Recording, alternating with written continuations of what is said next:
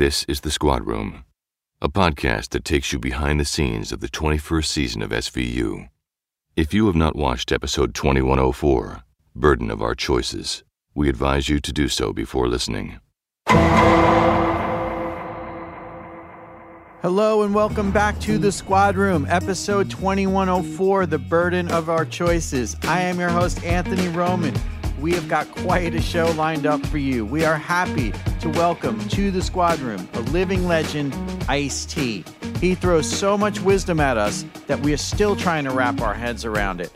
After that, showrunner and the co-writer of the episode, Warren Light, stops in and breaks the script down, and he talks about what was happening behind the scenes. And finally, co-writer and executive producer Julie Martin discusses what the burden of our choices means to her.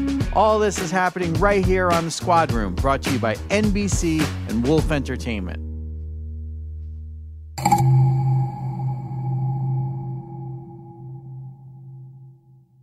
Our guest is the one and only Ice-T. Yes, sir. How are you? Great, man. Thank you for coming on. I know it was a long day today, so. Well, I'm happy to be part of this. This is something new for us. So you come from a long tradition of musicians turned actors. Did it come natural for you because you were basically always performing, or was there a lot for you to learn? Absolutely. I think that entertainers are entertainers. An entertainer probably can dance, probably can tell some good jokes. It's always usually the center of attraction. You know, probably was a class clown. It's just some people are withdrawn and some people are extroverts and they do it. So when I got into music, of course, I didn't think I could even do music, but hip-hop came along and it was something I could do. I didn't have to carry a note, and I was in there. And I think that was like a form of poetry, which hip-hop is. My first chance to be in film was Breaking, the movie Breaking, where I was called the feature rap talker. They didn't even know what rappers were. But the first time I had lines was in New Jack City. You got to remember, like, I also came up in the music video era where a lot of times you would theatrically act out some of the lyrics. So I had experience in front of the camera. I knew what Check the Gate meant. I knew what all that, because remember, videos used to be shot on film. So I had a little bit of that experience, but I was scared to death doing New Jack City when I got the chance. I was like, a real movie and I got all these lines? I can't do this. And they were like, yes, you can. Yes, you can. Nobody is an actor. Everybody learns how to be an actor. So you got the best people around you, Judd Nelson, Wesley Snipes, and you can do it. And we sat, myself and Chris Rock, we sat with an acting coach. You know what she told us? She said, only way you can mess up is not know your lines and not be prepared and be nervous. Just be loose. And she told me, she said, lines should be easy for you. You're a rapper. You know how to memorize things. Memorize them and come in ready and, you know, it'll be a breeze because you guys already got it. She said, the hardest thing about acting is getting the part. You've already got the part. And after New Jack City was successful, I kind of felt like I understood the craft. I hadn't mastered it, but I understood it. So you were on Dick Wolf's show, New York Undercover, before this. It's my fifth show I've worked with Dick Wolf. I got the longest running, I think, track record with Dick Wolf out of anybody. And maybe Patha might have more years, but I started on New York Undercover as a bad guy named Danny Up.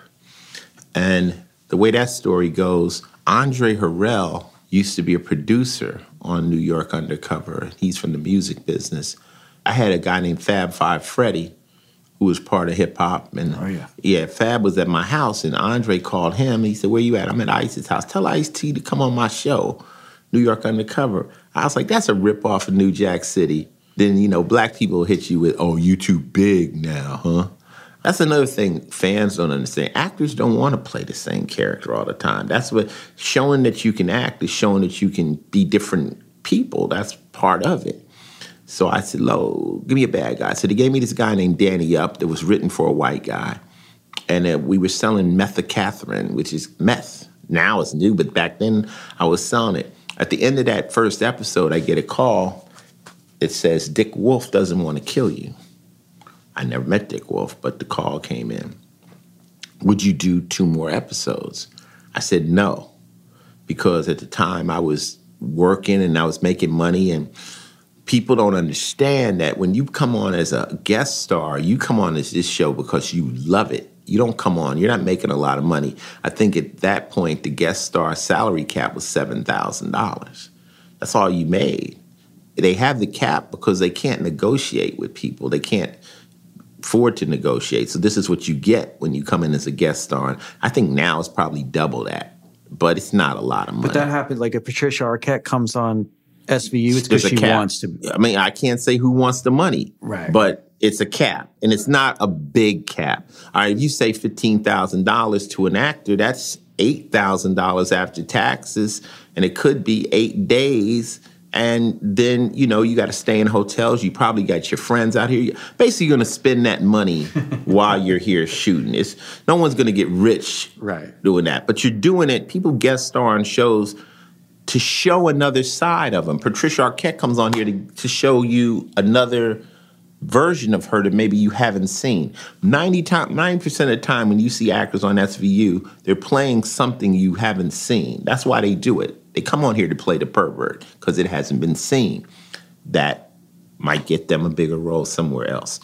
Long story short, I did that show. Then after that show, I played a gangster in Swift Justice, another Dick Wolf show. Then I was a pimp in Law & Order Exile, one episode where I played a pimp and they killed me with a bowling pin, and that one. Then I pitched a show to Dick Wolf called Players with Costas Mandylor and Frank Hughes, which we were on for a full season. And it was a little gritty show, which they had on at 8 o'clock. The time was off. And trip off this, back in the day, that show got 14s, and it got canceled. Now people are scrounging for it too. Right. But it was, I remember Seinfeld was getting 20s, 21s. This is back before cable. After that show, Dick Wolf said, "Ice, I wish I had a stronger vehicle for you. I'll never forget that." And I said, "Yeah, that's what people say when we're parting ways." When I got the call to do this show, my 5th show, I turned it down again. I'm like, I can't come to New York. I know what the cap is. I was trying to invent iTunes. I was in L.A. with my own label. And my boy was like, "Oh, man, you love New York, man. Dick Wolf's check's clear. Have a little vacation. Go out there and do 4 episodes." And 4 episodes turned into 21 years. That's amazing. Now, I read in your book, you just happened to go into Roscoe's and he saw you? Real talk. His assistant and publicist is named Pam. I met Pam recently. Yeah, and Pam has always been with Dick Wolf. And, you know, by having so many experiences with Dick Wolf, she would be the one used to do the publicity. I mean, her became cool. I like Pam a lot. She would talk to me outside of the business. And for some reason, I went into Roscoe's Chicken and Waffles. Now, I lived in L.A., and I knew that was a hip place, but I had never eaten there. And for some reason, my office was right down the street. I went in there. Who's sitting in there but Dick Wolf and Pam? And, you know, "Hey, Dick, how you doing, blah, blah, blah." I walked out of there. And Pam told me that put me on the radar. You know, at the time, SVU wasn't in the top 40. And I don't mean it was, I just say it just wasn't on the charts the way it was. So when they called me to do SVU, I was like, nah. Because I don't watch cop shows, you know what I'm saying? So I was like, like that. And then, you know, they kept pushing it. And then Peter Jankowski, who I'm a good friend of mine, I've worked with him ever since I worked with Dick Wolf. It's like, "Come on, Ice, come on. You love this great show, good cast, da-da-da." And I came on, I did the 4 episodes. And I was working with Richard Belzer, and everybody was easy. And the thing of it was, I think, coming from Players, where I was number 1, and I was working those full 14-hour days, that was rough. And anyone who's ever tried to do episodic drama knows episodic drama is the hardest gig in Hollywood. It's a movie that lasts a year. And it's every day, one after scene after scene after scene. It'll burn you out. I mean, you know, D'Onofrio, it's a lot. It's a heavy workload. I had no desire to be number 1 on a show. They said, "No, you'd be number 4. You and Belzer. You know, Chris Maloney and Mariska are the stars, and you guys kind of like pull up the back." So like on a regular show, we shoot maybe 50 scenes. I was signing up for the 14 scenes. I wasn't signing up for the 50 scenes. And I stopped my music. I stopped everything for a year. And it's hard to get back going if you stop. So I said, I'm not going to stop this time. I mean, I need enough time that I can still keep my music going, still do all the other things I love. And being a co-star to me was way more attractive than being the star. Wasn't the plan. But, you know, that's how it happened. And I ended up on this show, like I say, 4 episodes turned to 21 years. I actually came on the last episode of the first season, so I can claim the first season. So how did you go about creating the character of Finn? So what happened is Dick Wolf got at me. They came in and I had this show, and I'm doing it, and they got me in a suit and tie early. And Dick Wolf's like, this is not working. He says, Ice, man, you know, like, we're losing what you are. So he goes, you don't like the cops, do you? And I said, well, Dick, I was a criminal, so I didn't hate the cops. A punk hates the cops. A punk who's on the corner smoking weed and knows it's illegal, and then he gets pinched. He's like, oh, why are you the police? No, motherfucker, you should have seen him coming. He's just doing his job. You're supposed to be slick. Being a criminal, you have to be a little bit slicker. The cop is watching the line. You're going to cross over and get back without him seeing you. So I told him, I said, nah, I'm nothing against the cops. I have something against racists. I got something against bullies. I got something about people that bring their problems to work and take it out on innocent people. Now, if that happens to be a police officer or anybody, I got a problem with him. So he goes, but you agree we need the police? And I'm like, hell yeah. I mean, it's be all out crazy out here. You know, I don't need a zombie apocalypse. We need the cops. He goes, okay, I want you to play the cop we need. So right there, he just gave me the ammo for Finn. He said, you know, Ice, if you magically became a cop, how would you handle shit? And being on SVU, I'm chasing rapists and pedophiles. They don't even like them in prison. So it was very easy for me to be this type of cop who hates perverts and rapists and stuff like that. And when I'm acting, I'm not really acting as a cop. I'm acting as a gangster.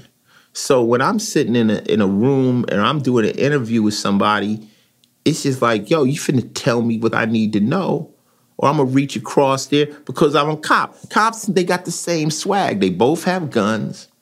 They both play by their own rules. And they both will issue a consequence if they don't get what they want. One just wears a badge. So I'm very well suited to do that. And I think that these women that watch this show, a lot of them are survivors. And they didn't get justice. So they want a cop like me that looks like he's going to smack the shit out one of these rapists. They want someone that's not going to back off or flinch or is not afraid of them. So you got Mariska, she's a tough woman. You got Kelly, but you need a guy that they feel Finn ain't going to take no shit. And it helps them, you know. So I'm like the hero. I'm a hero player here. I'm the hero for the women. But it was your time as a criminal that informed your ability to play a cop. Absolutely. People say, did you ever do any ride-alongs? I'm like, you're in the back seat. I rode along a lot of times. But I also know how they get down, and we use that. Now, if I was a square and I had never had any understanding of police, I might come in here thinking that they're all happy people and they're all out to try to save the cats from the tree. But they're really not. They're tired. They're underpaid. They're eating a sandwich looking at a dead body because that's what they do every day. So a lot of times when I come in here and I'm really tired and burnt out, I'm like, I'm ready to act because I'm acting like a tired, burnt out police officer. If you see a guy playing a cop and he's a hyper, like that ain't how it is. Right. Especially not as a detective. Maybe as a guy, like we have a new artist coming in as Jamie. Now she's new, she's green, so she's gonna be a little bit more active. She hasn't jaded. She's very eager in her episodes, yeah. Yes, because she hasn't jaded to the level of what we're gonna be having to do on a daily basis. And after a while, you gotta bring it down or it'll spin you out. What do you think of the way Finn has evolved in the 21 years, in relationship to his son or just anything that's happened? I don't really see any evolution in Finn. I just think Finn has always just been very even-keeled, never nosy, not in anybody else's business. I think Finn has been through enough in his pre-life. You know, we've learned a little bit about him, having his parents killed, his mother shot right in front of him. I just think Finn is just, you know, he didn't want to be a sergeant. Finn is a cop that wants to bust the bad guys. That's it. Kelly and them, they running around with men, they're having all their female issues. Finn doesn't meddle. He's just a solid person in the squad room, and Mariska knows to turn to him, and he's got her back. Evolution-wise, no, I don't see him changing much. I mean, it's funny. I tell Dick Wolf, I don't even know where I live, Dick. I don't think I've only been in my house once. I don't have a car. I never had a girlfriend. You know, there's not much character development with us, you know? So even though I've aged 20 years, it's almost like I'm older than everybody, but I play younger and hipper than everybody. So it's a weird character, Finn is. It's kind of like Ice-T. You know, he's very much like me. And the cool thing is when you've been playing a character so long, it becomes easy because it's just like another case. I'm always going to be the same person. Okay, well, Ice, you got a gay son. Okay, how would I handle if I had a gay son? And the writers, they learn your tone. They learn your voice. Sometimes the writers would try to write slang. I'd be like, let me write the slang. Like, you guys take it easy. But very rarely do I change stuff. There's a thing in this business called tone. And once they understand the tone, then they write to that tone. And, you know, people say, well, Finn has the best one-liners, you know. He's that guy that's just going to sit on the sidelines and talk shit. You know, he's not going to be in the big, heavy conversations. He just wants to get the job done. What's your thoughts on Warren coming back? I get along with Warren. I get along with everybody. I got along with Neil. I got along with Nooch. Warren is very invested in it, and he does like lots of arcs and curves, like shows that kind of connect. Me as an actor, I just like to have showrunners that you can talk to. I love Julie. Julie's wonderful. Julie worked with Warren first, and she worked with Nooch. She's been in here the whole time. But I just like working with people that you can talk to. I don't like people that talk at you. You know, if I have a feeling, I want to feel like I got an open door. I can walk into Warren and say, hey, Warren, this is weird. Da, da, da, da, da. And he might say, nah, I don't think it's weird, but at least we have a discussion going. I don't like people that just say, just do it because I say so. You know what I'm saying? And I have a vested interest in this show continuing. This is my job at this moment. So I'm not bullshitting. So, and then Jamie's coming on as Kat. And any thoughts on that? Are you going to be paired with her a lot? Do you feel like I dig her. I dig her. I mean, I can't think of anybody who's come on this show that I didn't like. Danny Pino was incredible. He's a fun guy, young cat, hot, great actor, a taught actor. Like, he studied acting in school, you know.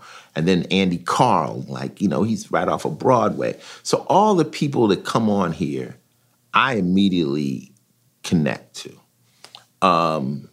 Jamie, her job before when she started acting, she was like the girl at the record plant. You know, like when you go in, she was like the receptionist. So Jamie run work with Snoop, Game, Suge, all that. So she's got a hip hop. She understands rappers. And she's just a young, wonderful, nice girl. Me, myself, I get along with everybody. And she can act. She can say, I'd say, you know, the first rules of acting is say your lines and stand on the tape.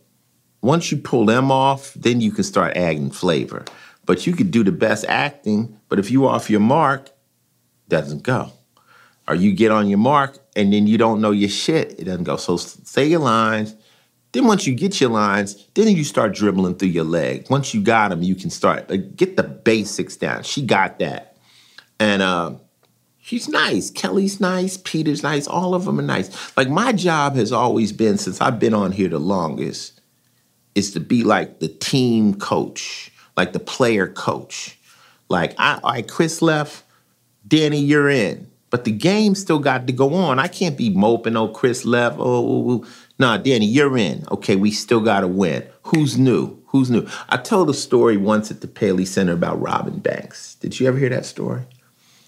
When I first came on the show, I'm not that kind of guy that like will meet you and then throw his arm around you and we're best friends. Or the second show, let's go out to lunch. I don't know you yet. It's going to take a minute. We can act like we know each other, but I don't really know if I like you. I mean, and I'm not going to fake it. So I came on the show and I wasn't kicking it like they wanted to with bells. So I was just being me. I was coming to say my lines and leaving. So Ice, we don't know if you're meshing with the crew. I'm like, I like everybody. But they felt some kind of way because they wasn't used to being around somebody like me who doesn't just walk up and play bullshit. So I took all of them to the side, Mariska and all of them. I said, let me explain something to y'all. I'm very happy to be here. And you guys are wonderful to me, but you got to understand me. I used to rob banks, okay? Now, to rob a bank, I don't got to like everybody in the car. I just got to know that you know how to drive, you know how to control the room, you know how to go in the safe. If I know that, after we rob a few banks, we'll become the best friends in the world. So me and Mariska have been robbing the bank for 20 years. You understand? And when right now, right this moment, Law and Order is on. But I'm not on the screen. Mariska is. So she's handling her part of the lick. You dig? So I love her because she's keeping me employed. And when the camera's on me, I'm keeping them employed. Now, Dick Wolf is the boss of bosses. So if we in the car and somebody ain't pulling their weight, they get whacked. So in episode 3, Down Low in Hell's Kitchen, you have a big, with Mathis, and he's a recording star, and he's coming out and all this stuff. And you have a really heavy scene at the end where you know he's lying about what happened. Everybody knows he's lying. It's a really tender, like it's a nice scene, and I feel like it's informed maybe by your relationship with your son. Did you reach anywhere to get to that, or it just comes that naturally? No, I just act like I know. Acting is make-believe. It's like people always say, where you learn how to act? I'm like stand in front of a judge. It's just lying convincingly, So no, there was nowhere to reach. It was just like, I believe what the scene is. Like when I'm acting, I believe what's going on. I'm believing, okay, this dude is lying. He's not going to admit he's lying. Some shit happened to him that's made him come to this place. Maybe not now, maybe not this time, but there's something wrong with him. So regardless what the lines were written, if Ice-T was going to talk to him, I would say that. I'd say, look, man, I'm not going to even fight with you about whether you're lying or not. Something has happened to you to put you in this place. You're in a messed up place. And you're going to have to address that at some point in your life. That's what I would tell somebody. So when you're acting, basically, if you understand the concept of what you're saying to somebody, then the lines just fall in place. But it was a very honest and true, it's written well. That's what makes Law and Order stay on so long. It's written well. It's not written outrageously. It's written like people think. So it makes it simple for Finn to tell him, yo, man, you're going to have to get this addressed, man. You still over here acting like it didn't happen, but you got some deep-rooted shit. And, that's based on the real dude, and it's true for the real dude. You in the midst of all this bullshit, everybody knows what happens, and you're still over here talking about it did happen. You borderline crazy. In episode 4, which is about Evangeline, she's 13, she's having an abortion, and you're working with Kat on that. You had a kid, you were 17, 18 when you had... I mean, that was something that must be parallel to what you went through. Do you think about that stuff when you were... No. I don't use any of my past or anything for this stuff. I just kind of like listen to the story. I don't, very rarely does Finn have any real stuff where I got to jerk any real emotions out. I always say that people come on this show and they get to act. We're kind of doing Dragnet over here. Just the facts, just the facts, just the facts. So... And you know what? One time I was doing an interview and somebody said, well, Ice, does this show made you more aware of female issues? I'm like, absolutely. Because men don't think like females, so it has to be almost hammered into our head. You could hang around black people forever. You're not black. So you're never going to really truly know. I can't really think from a female side because I'm not a woman. I can have a lot of compassion for it, but when you're offended, I could be like, why? Why did that offend you? So I understand and I know that now a lot of things that a man might not think is wrong is wrong in the eyes of a woman. In the episode Diss last year, your friend Snoop Dogg came on. Was that fun? You have a good time? Hey, listen, Snoop calls me up. He goes, yo, OG, man, I ain't gonna lie to you, man. I ain't never watched your show. Then I watched this show one time, man. I watched that shit. I seen 20 episodes. He said, I need to get on that show. Ice, man, what can you do for a player? I said, well, look, a lot of people will say, Ice, I want to be on the show. I go to the producers. I say, Snoop would like to be on the show. Chris Rock or like whoever, I'll throw their name in the hat. The right episode has to come along. They can't just put them in. But Snoop calls, and so they call me back. They go, Snoop really wants to do it? I say, yeah, he wants to do it. Well, let us figure something out. Next thing you know, Snoop is on the show. And it's always fun when Ludacris came on here, Big Boy. Dick Wolf puts Method Man on the shows. Dick Wolf understands that hip-hop is real, and they translates well. People say, why do rappers become good actors? I say, because rappers are real. They're coming from real experiences. They have, like you just asked me, they have a stockpile of real shit where Pretty Miss Actress who came from nothing and now just always wanted to be an actress hadn't even lived a life. Yeah, Ice Cube jumped off the screen in Boys in the Hood. It's fantastic right away. Because there's something there. And there's something to be said. It's like almost some actors you need to say, you need to go live, you know? And the great actors, you know, they've been through shit. People always ask me, they say, Ice, what do you get along with? I say, I get along with people with soul. Well, what soul? You've been through something. And people that's been through shit have compassion. They're not judgmental. They have a soul. But someone who's never been through shit, they look at poor people. Why are they poor? You know, they're on some bullshit because they've never slept in their car. They've never been on drugs. They never had to get off alcohol. They don't understand struggle. So you don't have to be any race to have been through something. It could be anybody. And those are the people I tend to bond with. Is there anybody that you wish would come on that you could interrogate or interview? Brad Pitt. All right. Ice-T, thank you so much for coming on the podcast. He's my favorite actor. I really appreciate it. Thank you. All right, thank nice you. To meet you. All right.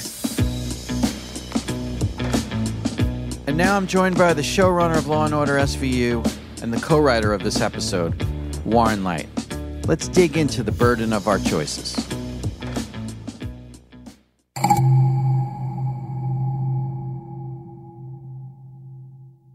Warren Leight, thanks for returning to the Squadroom again. Great to be back. Very happy with the Squadroom, by the way. I think the fans are enjoying it. So we're talking about episode 4, and I would like to start with the genesis of the episode, where the idea came from. Okay, so this episode was collaborative in the writing and the acting, but the genesis of the idea was, even before I got here, I was reading about these fetal heartbeat laws that were passing in a variety of states. There was a spate of bills passed, was it over the summer or in the spring even, and each law was different from the other, but they had things in common, basically saying that once a fetal heartbeat is present and detectable, the woman who's carrying that fetus has no rights to control her own destiny. And some of them got even stranger. The Georgia law said that if a woman were to have an abortion out of state, that would be perceived as murder and when she came home. Other states said that if a doctor facilitated it, he could be tried for murder even if it was out of state. First of all, I was wondering whether or not these laws could stand up constitutionally, and I don't know that they can. None of them have gone into effect yet, none of the more really invasive ones. But I wondered, what happens now with state rights? And I started to think, if somebody in Georgia is pregnant, doesn't want to bring that pregnancy to term, and she leaves that state and goes to a state like New York where a woman of any age, even a girl of any age, has full reproductive rights, which state laws apply? We're going to be seeing case law now. And then I thought, you're probably going to see a thing where, what happens if a pregnant woman is incarcerated in Georgia? If that fetus is considered a viable human being and a living being, aren't you illegally incarcerating a living human being? These laws were not well thought out. Whatever The intentions are behind them. And obviously, the question of pro-life, pro-choice, those are huge questions that divide the nation. But whatever the intentions of those laws, the ramifications of them hadn't been thought out. I thought, this is going to be interesting. Then I came here and I thought, this could be a good episode. What happens to somebody who leaves her state and comes to New York and seeks an abortion? I thought, let's make the episode interesting, make it a teenage girl, a runaway from Ohio. And then, of course, it turned out these laws hadn't passed yet, but then when I did some research, a lot of states have already been punishing people for having abortions under what are called protecting the fetus law. So in Pennsylvania, a mom who helped her daughter get abortion drugs through the mail is serving a 1.5-year sentence for fetal harm. Those laws were passed to prevent boyfriends from beating up their pregnant girlfriends in an effort to induce abortions that they wanted to induce. But they've been used now to punish people who choose to have an abortion. So anyway, all this is going around in our heads. And we thought, so how do we make an episode out of this? And I don't want anything didactic. I don't think that's why people turn to the show, to be preached at. We're not saying there is a right or wrong in this world. We're saying this is what's going to happen. And actually, we started then talking to lawyers. And for an episode like this, we start out with our regular legal advisor, Ann Milgram. She said, I'm getting into case law that I don't know as well as people who specialize in reproductive rights for teenage girls. And she turned us over to other experts. And they all said, I haven't seen this story yet, but it's only a matter of time, which actually became a line in the script. This is coming. We're going to get into these battles of state rights.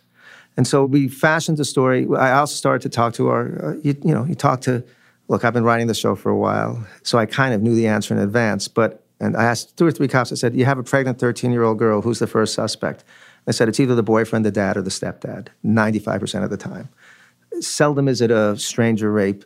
It's almost always an acquaintance, and usually it's an acquaintance in the family. It could be a brother, it could be a stepbrother. So I thought, well, that makes our story even more difficult. And that's always good. Right. Difficult is good. So we came up with Evangeline, this sweet, innocent 13-year-old kid who runs away from home in Ohio, comes to New York. The initial thought is, oh, she's running away to be with her older boyfriend. But that's the first act red herring. But we didn't even make a meal of the red herring. It's a tiny, tiny red herring. It's to get her to New York. She's come to New York for an abortion. And then the battle is joined. There's a 13-year-old girl who in New York State has full reproductive rights. If you're 13, you walk into a clinic and say, I want an abortion, you can have it. As opposed to Ohio, where a 13-year-old has absolutely no rights to that, must get her parents to approve it. And if the new law passes, would not even be able to get her parents to approve it past 6 weeks or past the fetal heartbeat. And some of them have past conception, some of the states. So that's a pretty good, I think, okay, we got a good setup for an episode. And we started asking the experts.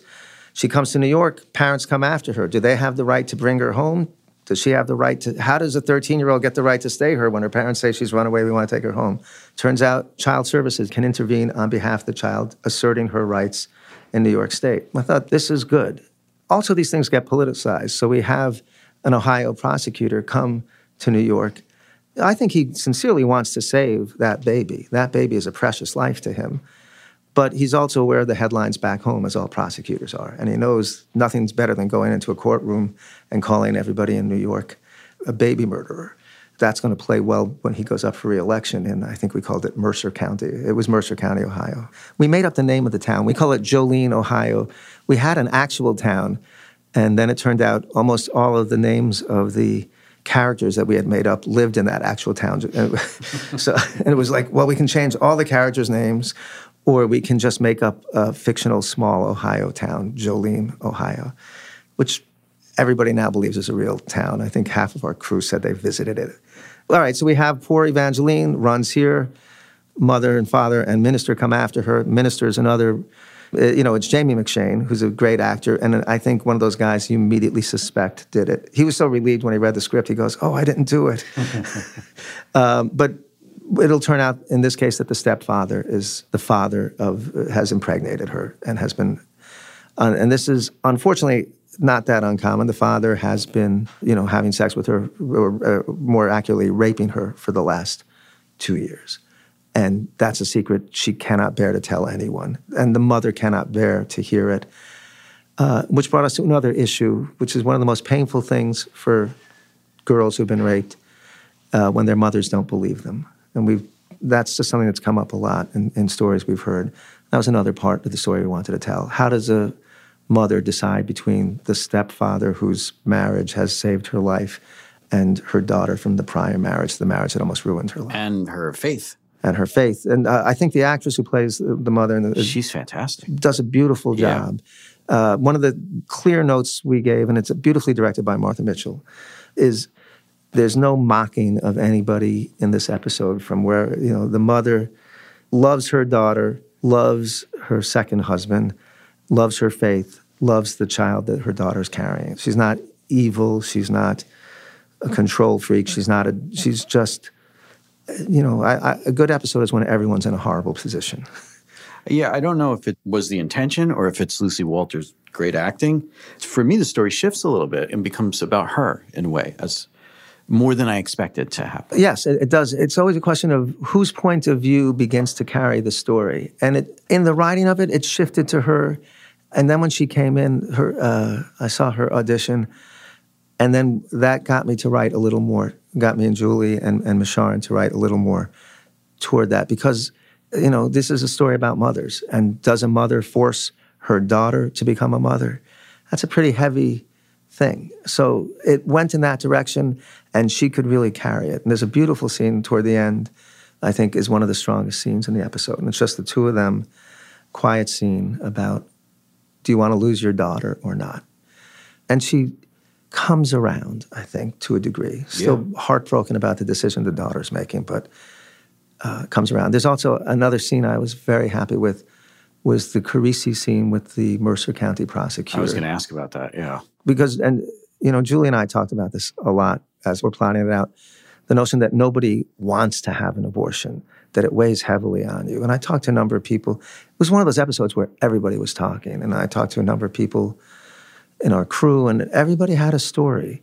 And one person said, I still go to church every week and pray about an abortion that took place 30 years ago. And I thought, we sometimes forget to mention that it is not a casual decision, that it is not something people rush into, or even if at age 15 they casually made a decision, it weighs on people. So I was very happy, and I think Peter's performance in that scene is heartbreaking. And it's about, as a prosecutor, he has to defend this girl's rights, even though it troubles him.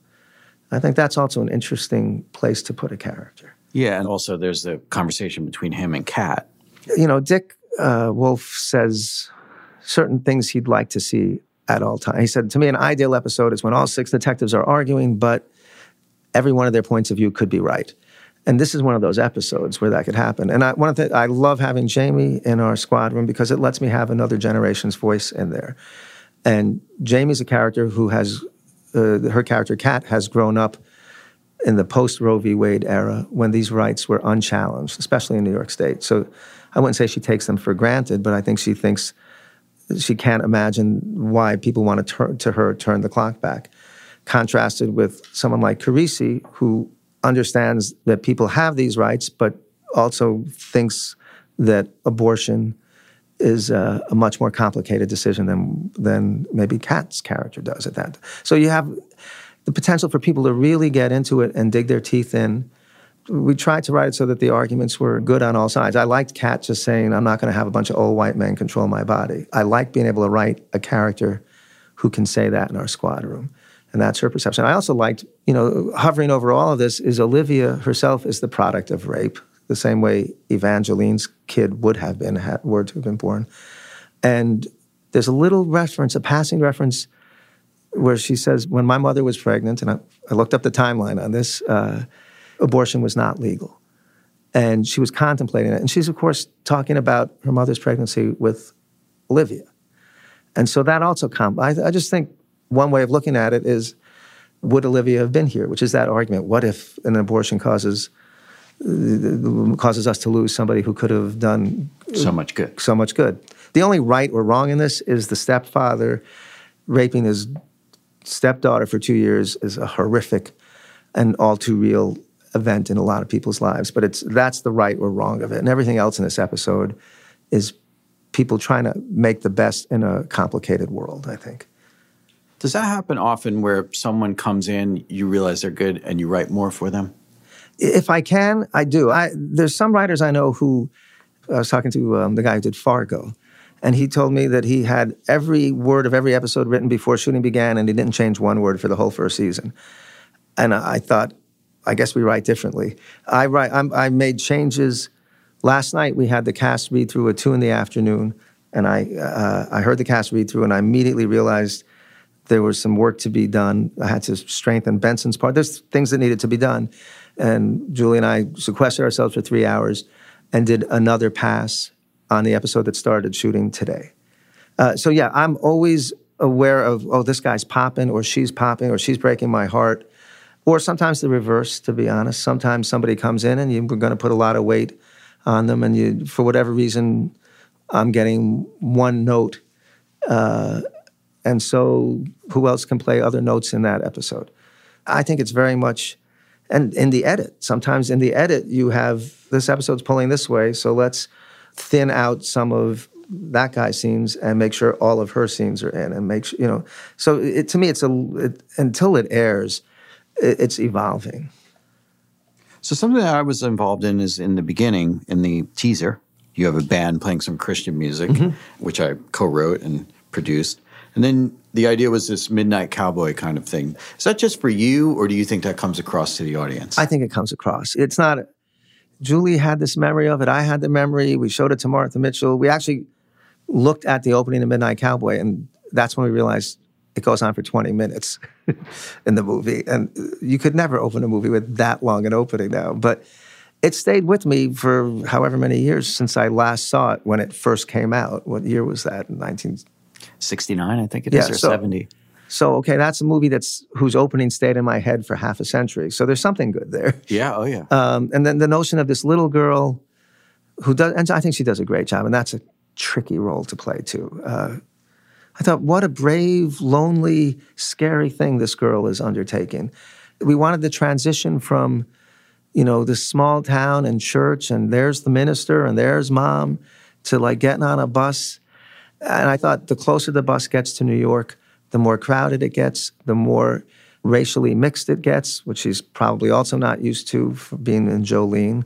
And the idea of what a long, scary trip. So whether or not you pick up on the midnight cowboy tip of the hat, that's a big undertaking for her.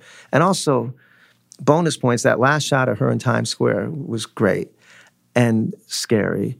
And SVU audiences see a little girl like that in New York, in the middle of Times Square, in the middle of the night, and we know something bad is about to happen to her, which is kind of great because that's not the story. The story is something bad's already happened to her. But the audience, every SVU viewer sees that kid there and thinks she's a lamb to the slaughter. And they don't know the crime has already taken place. So Rollins goes through so much in this episode. And what are you getting at with her? And is she going to get a break? Well, we'll be seeing. Rollins is going to, yes, there'll be, one of the hard things for me is I'm back after having been away for 3 years. So my characters were out there without me the last 3 years. In some cases, I think the characters made some bad choices. I worry about Rollins. First of all, I think Kelly's a great actress, right? She's fantastic. There has yet to be a moment or a scene I've written for her that she couldn't play. So the problem with it, though, is when somebody's that good, you tend to write really dramatic things for them because they can make them work. And then you're like, oh my God, I've imposed a lot of drama on that character's life. And I feel like she needs to heal. She's now had 2 kids from 2 different dads. Neither of the second dad was, it's just never good when you meet your dad because he's been hanging out with hookers, which I think was the back. I think she could have done better. So Dr. Al was not a good, she's not making smart choices. And we get into that as episodes 8, 9, and 10, we start to understand a little bit more about why Rollins made some of the choices she did. Her character needs to get her life together, find balance. The line today was, I don't want to pick up, I don't want to gamble, I don't want to date random men. And that was the line in, here's a spoiler alert, in her therapy session scene today. So that's where her character is this season, just realizing that her life is out of balance and she's been acting out, trying to figure out the why of that and trying to get it together. But this is, again, a case of the actor can deliver so much that you get excited to write, and then it just... Yeah, when you have like an opera singer who can hit any note, you kind of want to write a lot of notes. The melody. Excellent. Warren Leight, thanks for coming on the Squadroom. Thanks. And now I sit down with Julie Martin, the co-writer Of The Burden of Our Choices.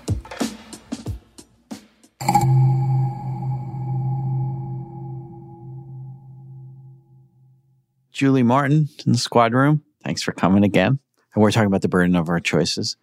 Do you worry when you tackle something like this about how much you're able to keep also entertaining an audience because you have such a heavy subject going? That's definitely a concern. I think all the episodes deal with difficult material and tough decisions. And I think this one was particularly so. And it's, how do you find the character that the audience can relate with? We, had a great young woman actor playing the girl. And also how we really focus it is, which we were able to do in this episode, is how are our characters all responding to this? How are our characters reacting to this? I mean, what are they thinking and what are they feeling? And I think one of my favorite scenes was the scene in the Squadroom when I think it was Benson, Carisi, and Kat sort of presenting three very different points of view on the subject. And Benson, who I think the scene ended up getting cut out of the episode, but it'll be a deleted scene, had a pregnancy scare in college and made some decisions. I think she made a decision that she might have to terminate, that she wasn't ready to have a child. And she ended up not going through with that. She didn't have the kid, and how that affected her the rest of her life. And Kat is sort of the new young female detective and very extremely pro-choice and extremely, I don't want a bunch of men deciding what's right for me. So she was very vocal and adamant in that point of view. And then we had Carisi, who is Catholic, and we've established that. And I think he expressed a point of view that I've experienced also personally, is that no woman wants to end a pregnancy. No woman wants to have an abortion. It's one of the hardest decisions, I think, that can be made. In most cases, women do a pregnancy test and they either are hoping they're not pregnant or they're hoping that they are. It's very rarely that it's somewhere in between. So it's extremely emotional, extremely loaded. It's incredibly difficult on all sides. And Carisi, which we saw in the last scene, was able to talk about his mother's experience. And would you say that story was the most important part that you wanted told? That, for me, that was an important part of the story that I wanted told. That obviously, whatever you believe, and everyone has their different beliefs about, is abortion murder? Is abortion protecting a woman's right to choose? I mean, what is more important? The most important thing I wanted to tell, in that it's never easy. It's not something casual. It's not something that I don't think anyone takes lightly. Do you think Warren would have arrived at that perspective had he written the episode on his own? Well, that's an interesting question. I'm not sure. I think he would have. I think he would have. I think Warren has a very ecumenical point of view, and certainly is in touch with his female side as well. I think makes him such a great showrunner for this show. Also, it was important for me to express, which I think Benson does in the episode, that the reality in this country is that these restrictive abortion laws affect women of less means, women that don't have other options, which is a really unfortunate side effect, that you're a wealthy woman in Manhattan and you need to end a pregnancy, you're going to be able to find a way to do that. And if you're not, you're sort of left with fewer choices. And let's talk about Martha Mitchell, who I'm assuming you've worked with quite a bit. I have worked with Martha many times before. I love Martha, adore her. She's, I think, one of our strongest directors. And she brings a very, such a gentle sensibility and an intelligence and a real thoughtfulness to any scripts that she's directed for us. And we just thought she was a natural fit for this episode. And I think she did an amazing job. Was there anything that she maybe made you look at differently or brought to the table that you didn't think of beforehand? She was surprisingly, because I've been on SVU for a long time, and she pulled our focus a little bit back to the crime that had been committed against Evangeline. I think sometimes going through it, we wanted to show both sides of the issue. We wanted to be respectful. We wanted to get into the issue, and she brought us back many times to saying this girl was raped. She is the victim of a crime, and she pulled the focus back to that. I mean, obviously, it was all it was always there. It was there in the script. It was there in the DNA of it. But to remind us that it's more than an issue episode. It's a young girl who's a victim of a crime. And where does she do that? Is she doing that in when you're doing the prep, or is she doing that when you're shooting? Yeah, it was during the prep. She actually had a couple of lines of dialogue that she wanted us to add, and a couple of lines to emphasize. I think there was a scene where the girl, after she threw herself down the stairs, said, he raped me, and she wanted to add, he's been raping me for 2 years. And she also really wanted to emphasize the part of the story where Evangeline had tried to tell her mother what was happening to her, and the mother just didn't want to hear it, to sort of shore up the pain of that. And that's something that for SVU we're always aware of, but she kept us focused on that. She was a victim of a crime. She tried to tell her, and the hardest thing for victims is not being believed. So to keep that part of the story alive, that it was more than being the victim of a crime, and she wasn't believed by her own mother, and how painful that was.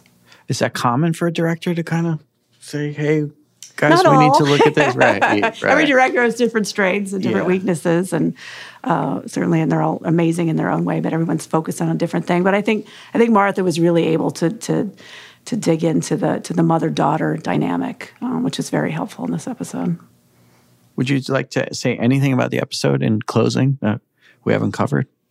No, I mean, I was so, obviously it's a little challenging to do an episode like this. And I think we all had a lot of hesitation and concern about telling the story in the right way and not necessarily taking sides, but bringing up the points that we thought were important. And I was appreciative of how all the actors were so invested, I have to say. Benson and Rollins, and her scenes with the girl, and Benson talking about her own experience being pregnant in college, and certainly Carisi talking about his mother.